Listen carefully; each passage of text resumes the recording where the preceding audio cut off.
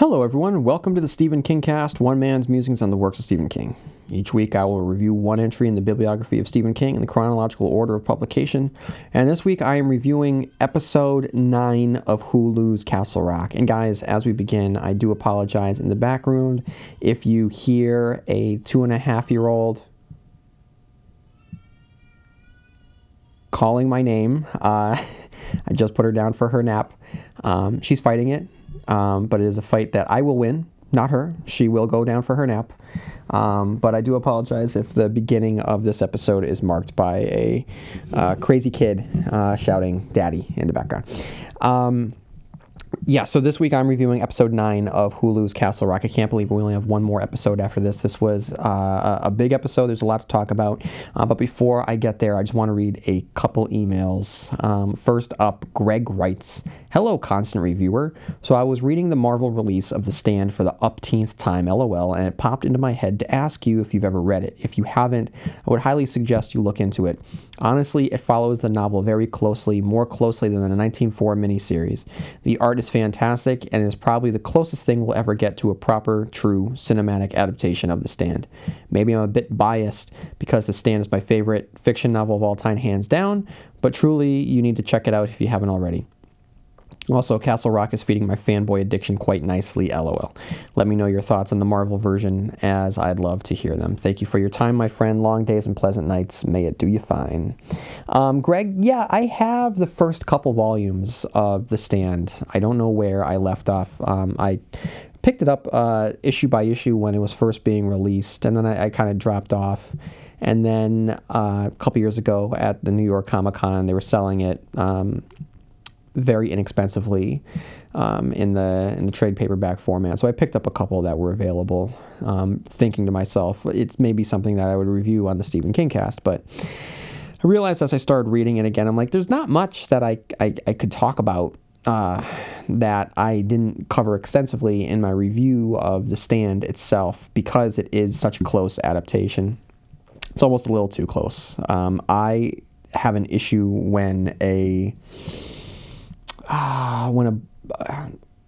story is originated in one medium and then it is told basically beat by beat in another medium. I just find it to be it doesn't fulfill its potential within the medium itself. That's how I feel. I will say that it's well done. And you're right. The art by, is it Mike Perkins? I want to say. Yeah, it's Mike Perkins. No, the art is phenomenal, and it's a good quick read. But for me, if I'm gonna get my kicks from The Stand, I'm gonna go with the book. So I'm kind of ambivalent about it. I respect it. I acknowledge it. It's there. I own portions of it in different forms, different formats, and I'll probably wind up buying the rest at some point. But I don't know. I feel as though there is a surface level adaptation to it, and I wish that it went deeper and really embraced the storytelling potential within a comic book medium. And then Edith writes, "Hi, listening to your podcasts and enjoy. Castle Rock is great. A lot of the movies or TV movies they do disappoint me. The only one that I felt was the best was the TV movie The Stand." Wow, two Stand references here. "The cast was great and it went by the book, but I digress. I'm thrilled how the Castle Rock is shaping up. Spooky guy with no name that is Satan incarnate. Insane. Oh, we'll be getting that in this episode.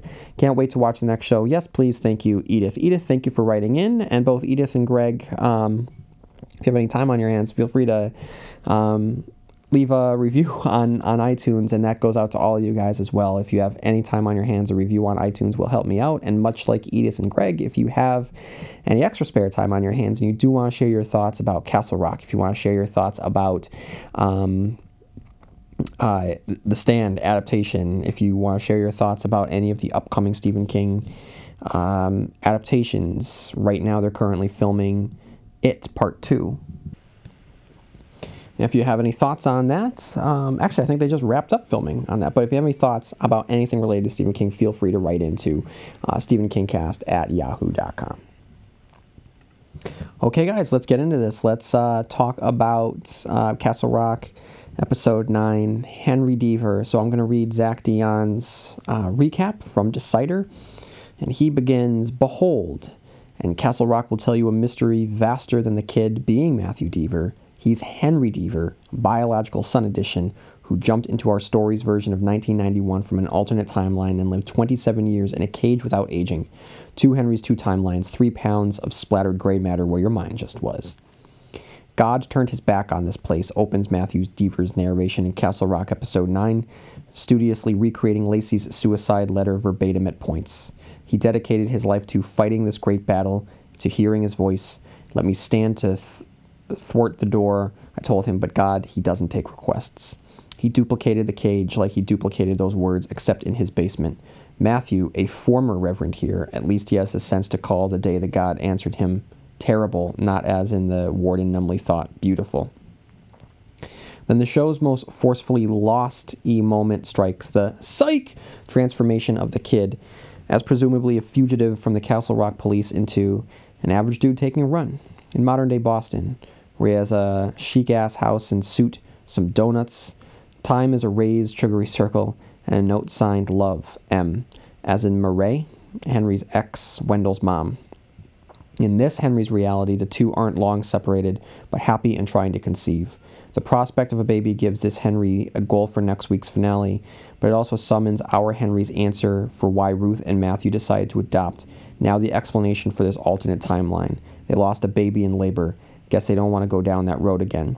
Matthew's return from strangulation as an infant also gets us in a what if he'd lived, died frame of mind.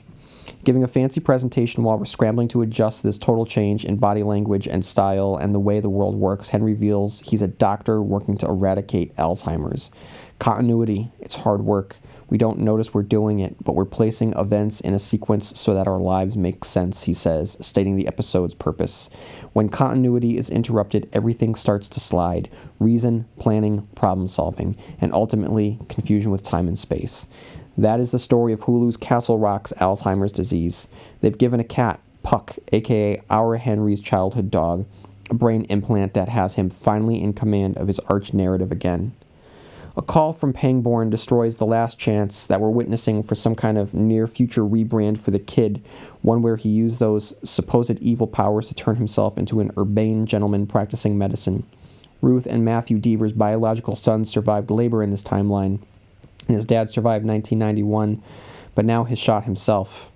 Henry hasn't been to the Rock for many years, maybe since Alan successfully rerouted Ruth's tragic existence by convincing her to leave Matthew sometimes pre-91. The series has been cagey about the kid's eye color, and his return to town poignantly displays full heterochromia.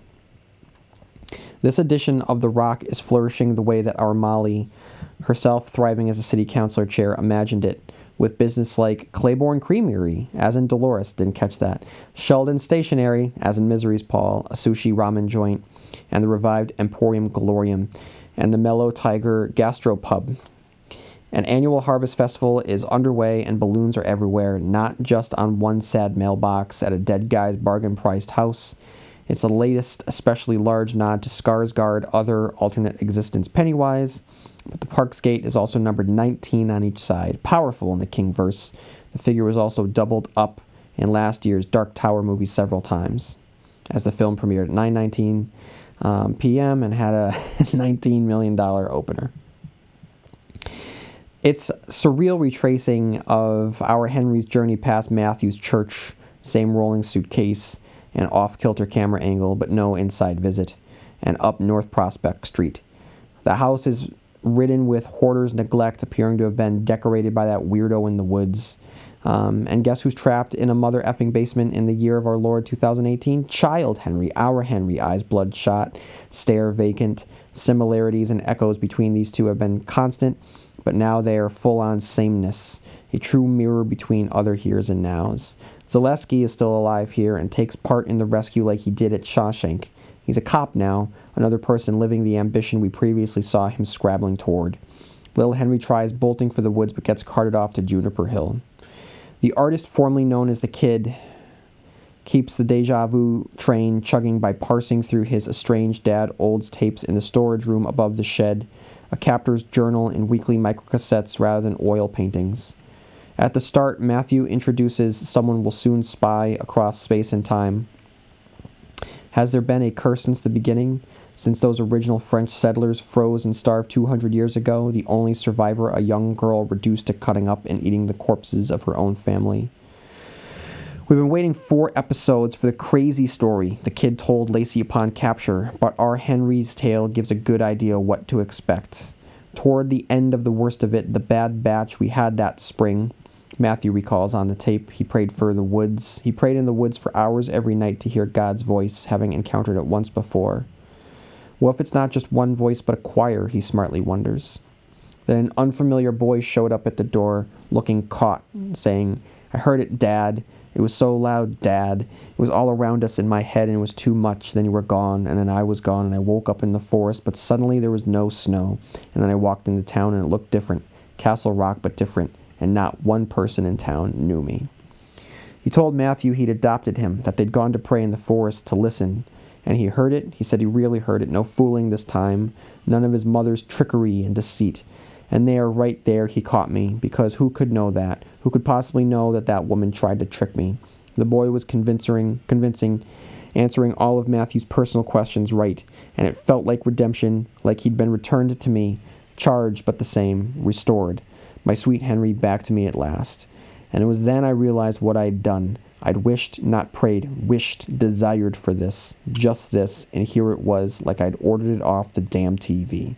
He'd recognized the devil's handiwork, and we again recognized why Ruth was right to leave him. Thus began the 27-year captivity, confirmed by Matthew's final tape being labeled week 1437. Many times he considered freeing this 11-year-old, swayed by his story, his charms. Still, he was a more involved captor than Lacey. There were moments when I was weak. We shared Christmases in that basement, Red Sox victories. I taught him to carve perfect figurines from soap, as I once did with my own boy. What a guy. He kept the boy imprisoned, his vision of failure, saying, "Tragedy after tragedy will pile up, men will turn on their own, blood will run in the streets." This Henry will soon hear the same lunacy from Lacey for his own 27-year sentence. There's been a fire with multiple fatalities at Juniper Hill, making it feel like we're on a set fateful course. Molly and the new Henry managed to get into a room with the boy, leading to that shot of him in the sunglasses. The fact that our Henry has seen it in previous flashes presumably means that he started remembering, and it's confirmation that Molly has begun to remember, sense this other self when she touches his hand. The Dark Tower 3, The Wastelands, explores something similar, where Jake feels his sanity fraying as he straddles the paradox of, spoiler alert, of dying in one reality and living in another. Molly uses her stature to finagle a plan for the boy to sleep at her house, then ditches their police escort, Zaleski. We have to help him, she tells grown-up Henry. We have to take him where he wants to go, toward the sound.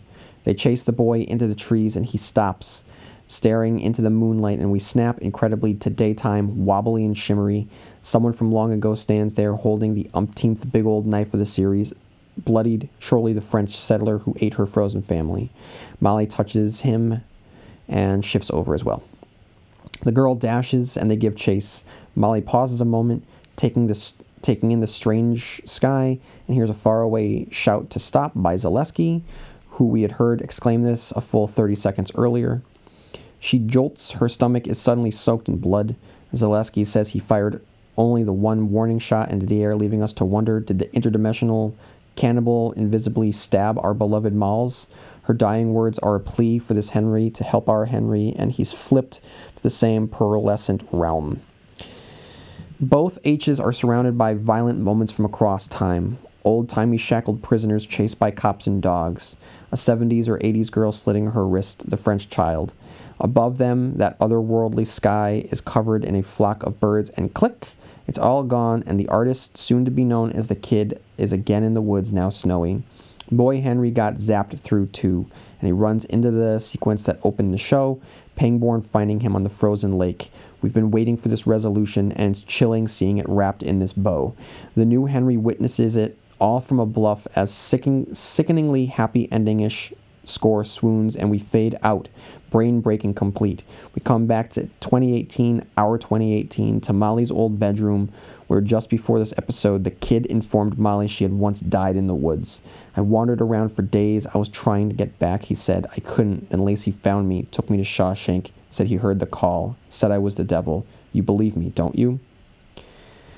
And then Zach also includes 2 great constant reader Easter eggs, which I'm going to include here rather than in my own review in a little bit, because he's really dead on here. So Zach writes, a thinny, which we've probably seen here, is described in the Dark Tower 4 Wizard in Glass as a place where the fabric of existence is almost entirely worn away. It's witnessed as a light green, quick silver shimmer like bog water and a sullen, silvery liquescence that makes an atonal squalling like a handful of sharp pebbles squeezed and ground together in a strong hand. It can manifest as a voice offering devilish temptations, one that vibrated in the knot of nerves below the breastbone and seemed to eat at the damp and delicate tissue behind the eyes. Thinnies aren't exactly often identified as such, but their presence is possible in stories like The Mist, The Talisman, The Langoliers, and From a Buick 8. Okay, guys, now it's time for my review.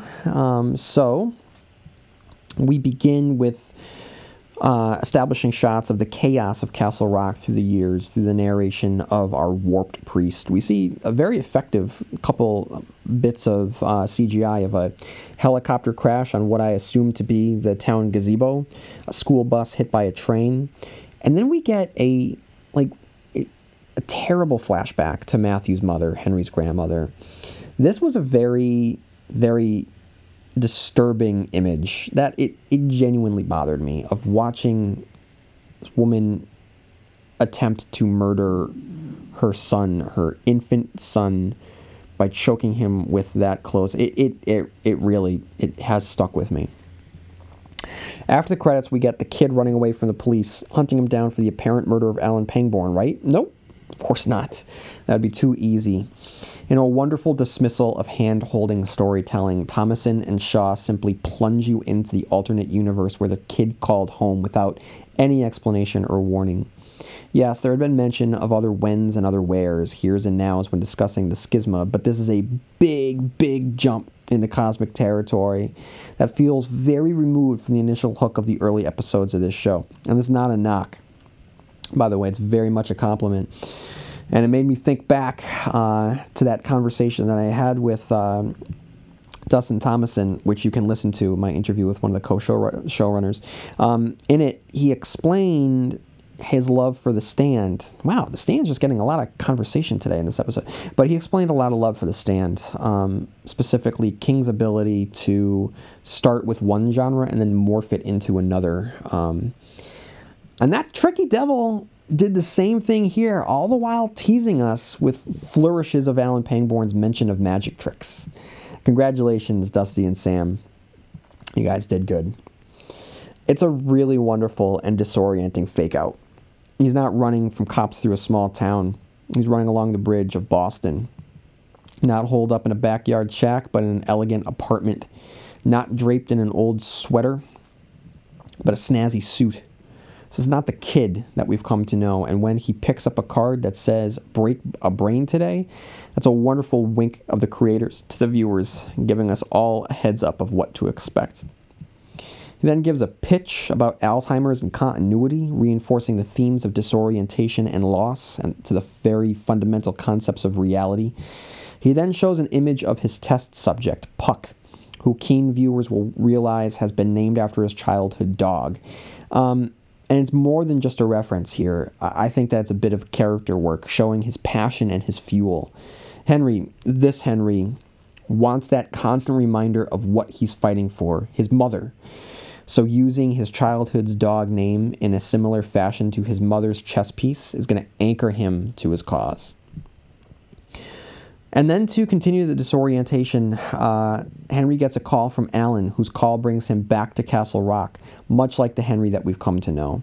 This is going to be the first of many doublings, this phone call. A different phone call brought our Henry back to Castle Rock, but a phone call nonetheless. And when this Henry arrives to Castle Rock, it's a remarkably different Castle Rock, a more jovial one, more reminiscent of the Castle Rock that I remember reading about, with a little fair on the commons, brighter, sunnier, cleaner looking, less run down. It still feels more like a small city than a small town, but it is definitely a contrast to that dark, dangerous, Derry-like Castle Rock that we have come to know from the previous 8 episodes. As he heads into the fall harvest fair, there's a shot where Skarsgård is framed next to a bushel of balloons, which cracked me up thinking about his more famous Stephen King character.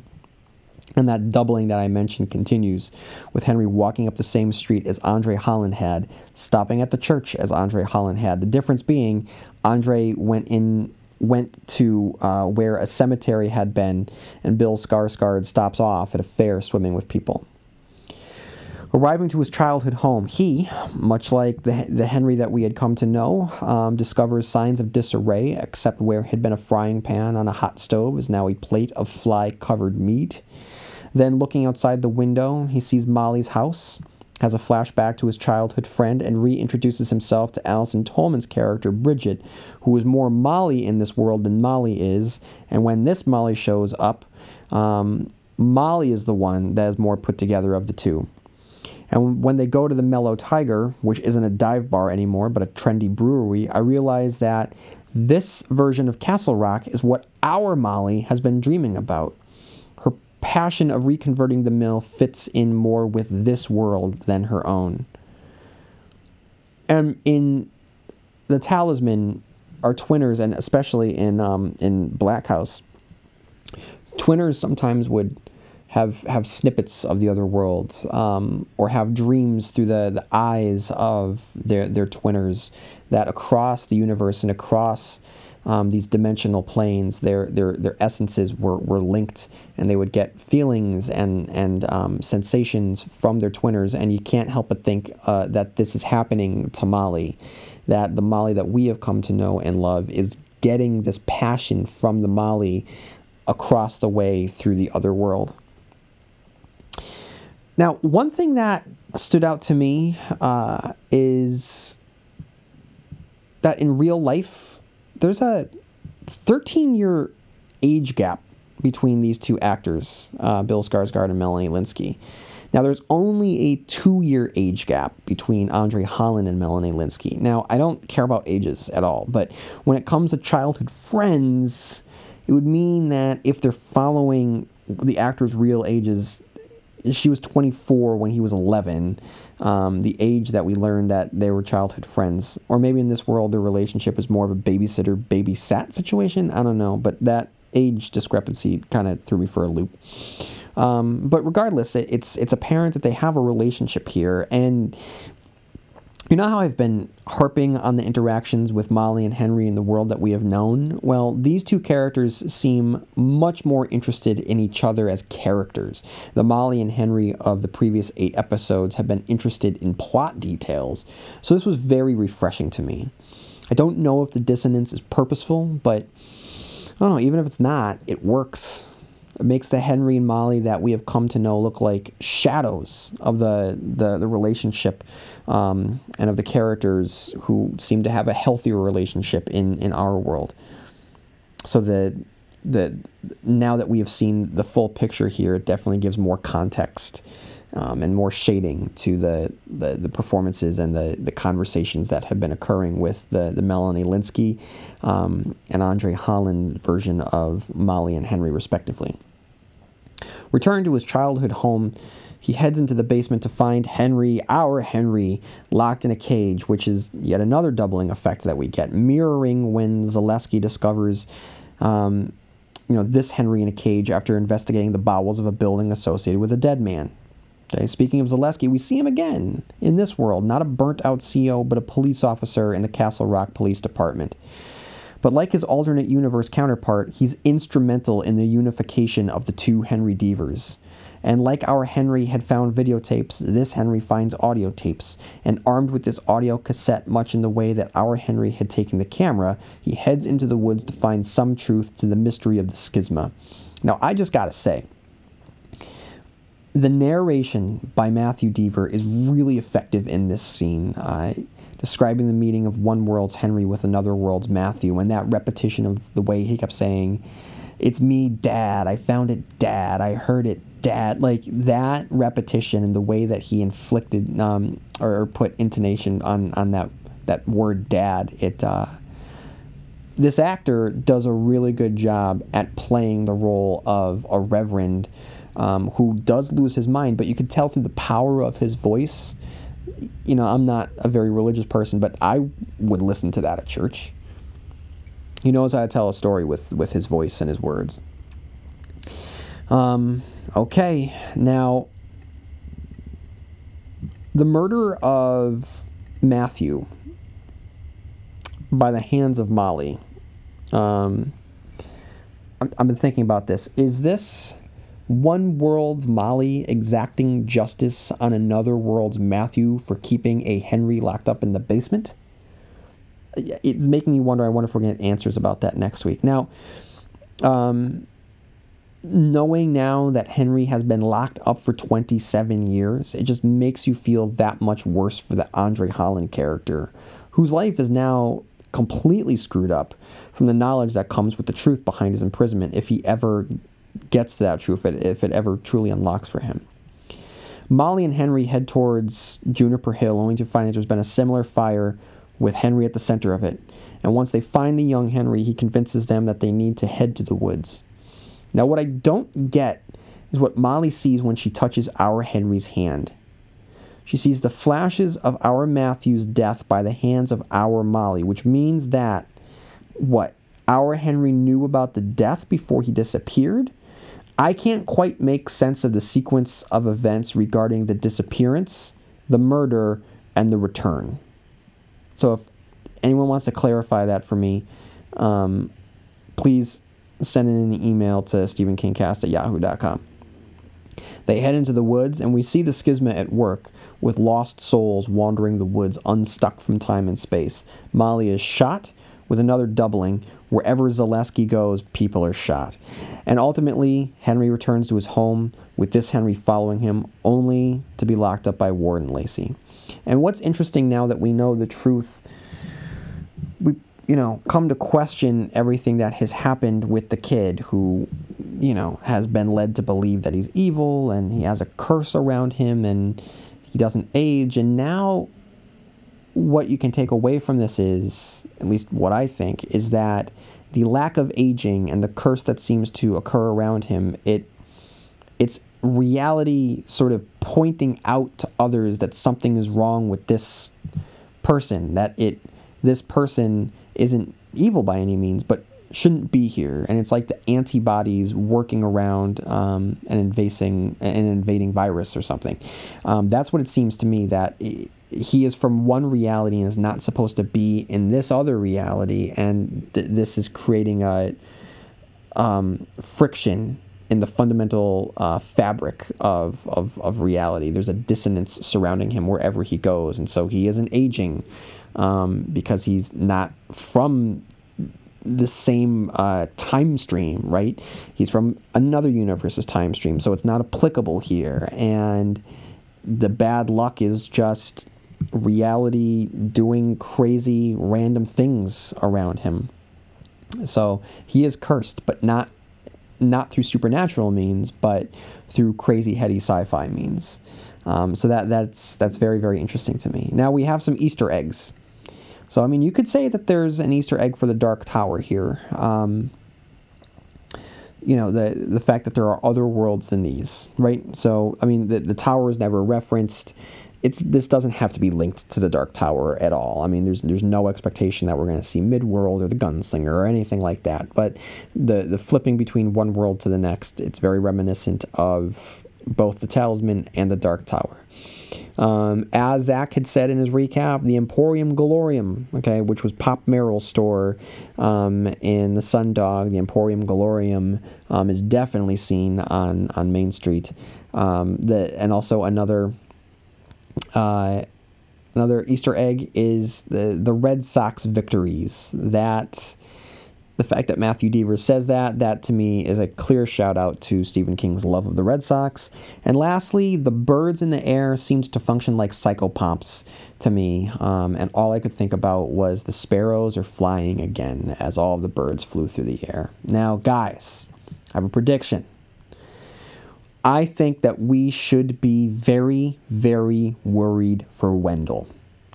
In the alternate world, Henry and his wife mentioned trying to get pregnant twice.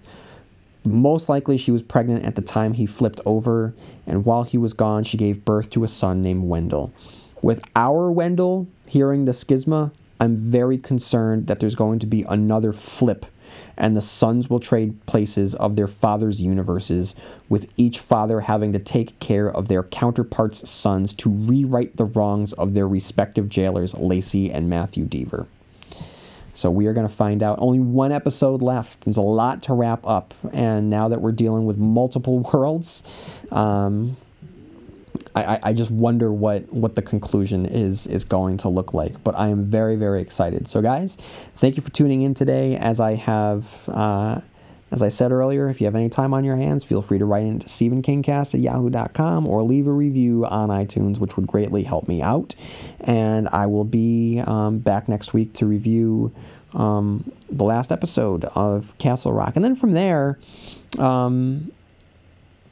I think that what I will do after that is start reviewing Joe Hill's Lock and Key. Because this past spring I reread all of Lock and Key, and I've just been waiting for the right time to get all my thoughts out on that. So if you haven't read Lock and Key by Joe Hill, I strongly recommend that you go out and do it, because it's a phenomenal comic book that feels very reminiscent of Stephen King. Okay, guys. So that's all I got for this week, but I'll be back next week, so may you have long days and pleasant nights, and I will see you here next week where MOON spells Stephen King Cast.